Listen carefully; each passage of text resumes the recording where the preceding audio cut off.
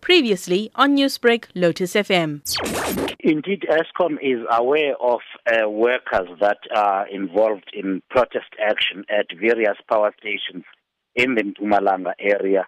These are employees supplied by temporary employee service providers or labor brokers, as they are called.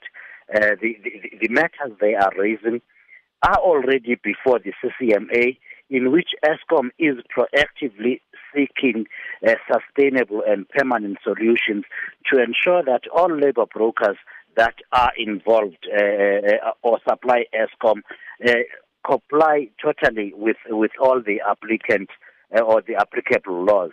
We must also give assurance to the people of South Africa that Eskom has taken precautionary measures to ensure that there will be no disruption to the production of electricity and to ensure that assets will be safeguarded and indeed the people, there will be no danger to the people that are working at the affected power stations at this point. Sikonathi, you mentioned the CCMA process, and we do know that it began on the 21st of September. How far is the process? The process is not yet concluded, so it's still making its way towards through the CCMA structures. Will be concluded in due course.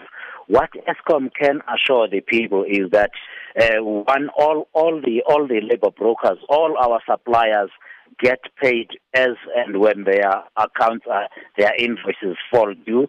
So there is no question of Eskom having failed to pay any outstanding invoices or salaries. We can, in order to regularize the employment of the people affected at this point. Speaking about the people that are affected, what does Eskom now want to do when it comes to these jobs?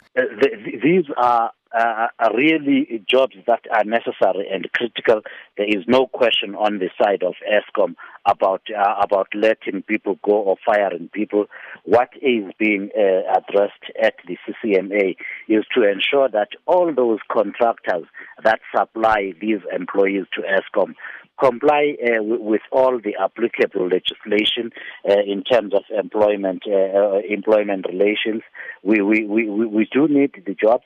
We do need to protect the jobs. They are all carrying out essential services at the power station.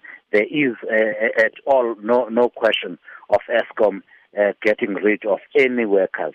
We are addressing their complaints with regards to the employment conditions, which do include the level of wages.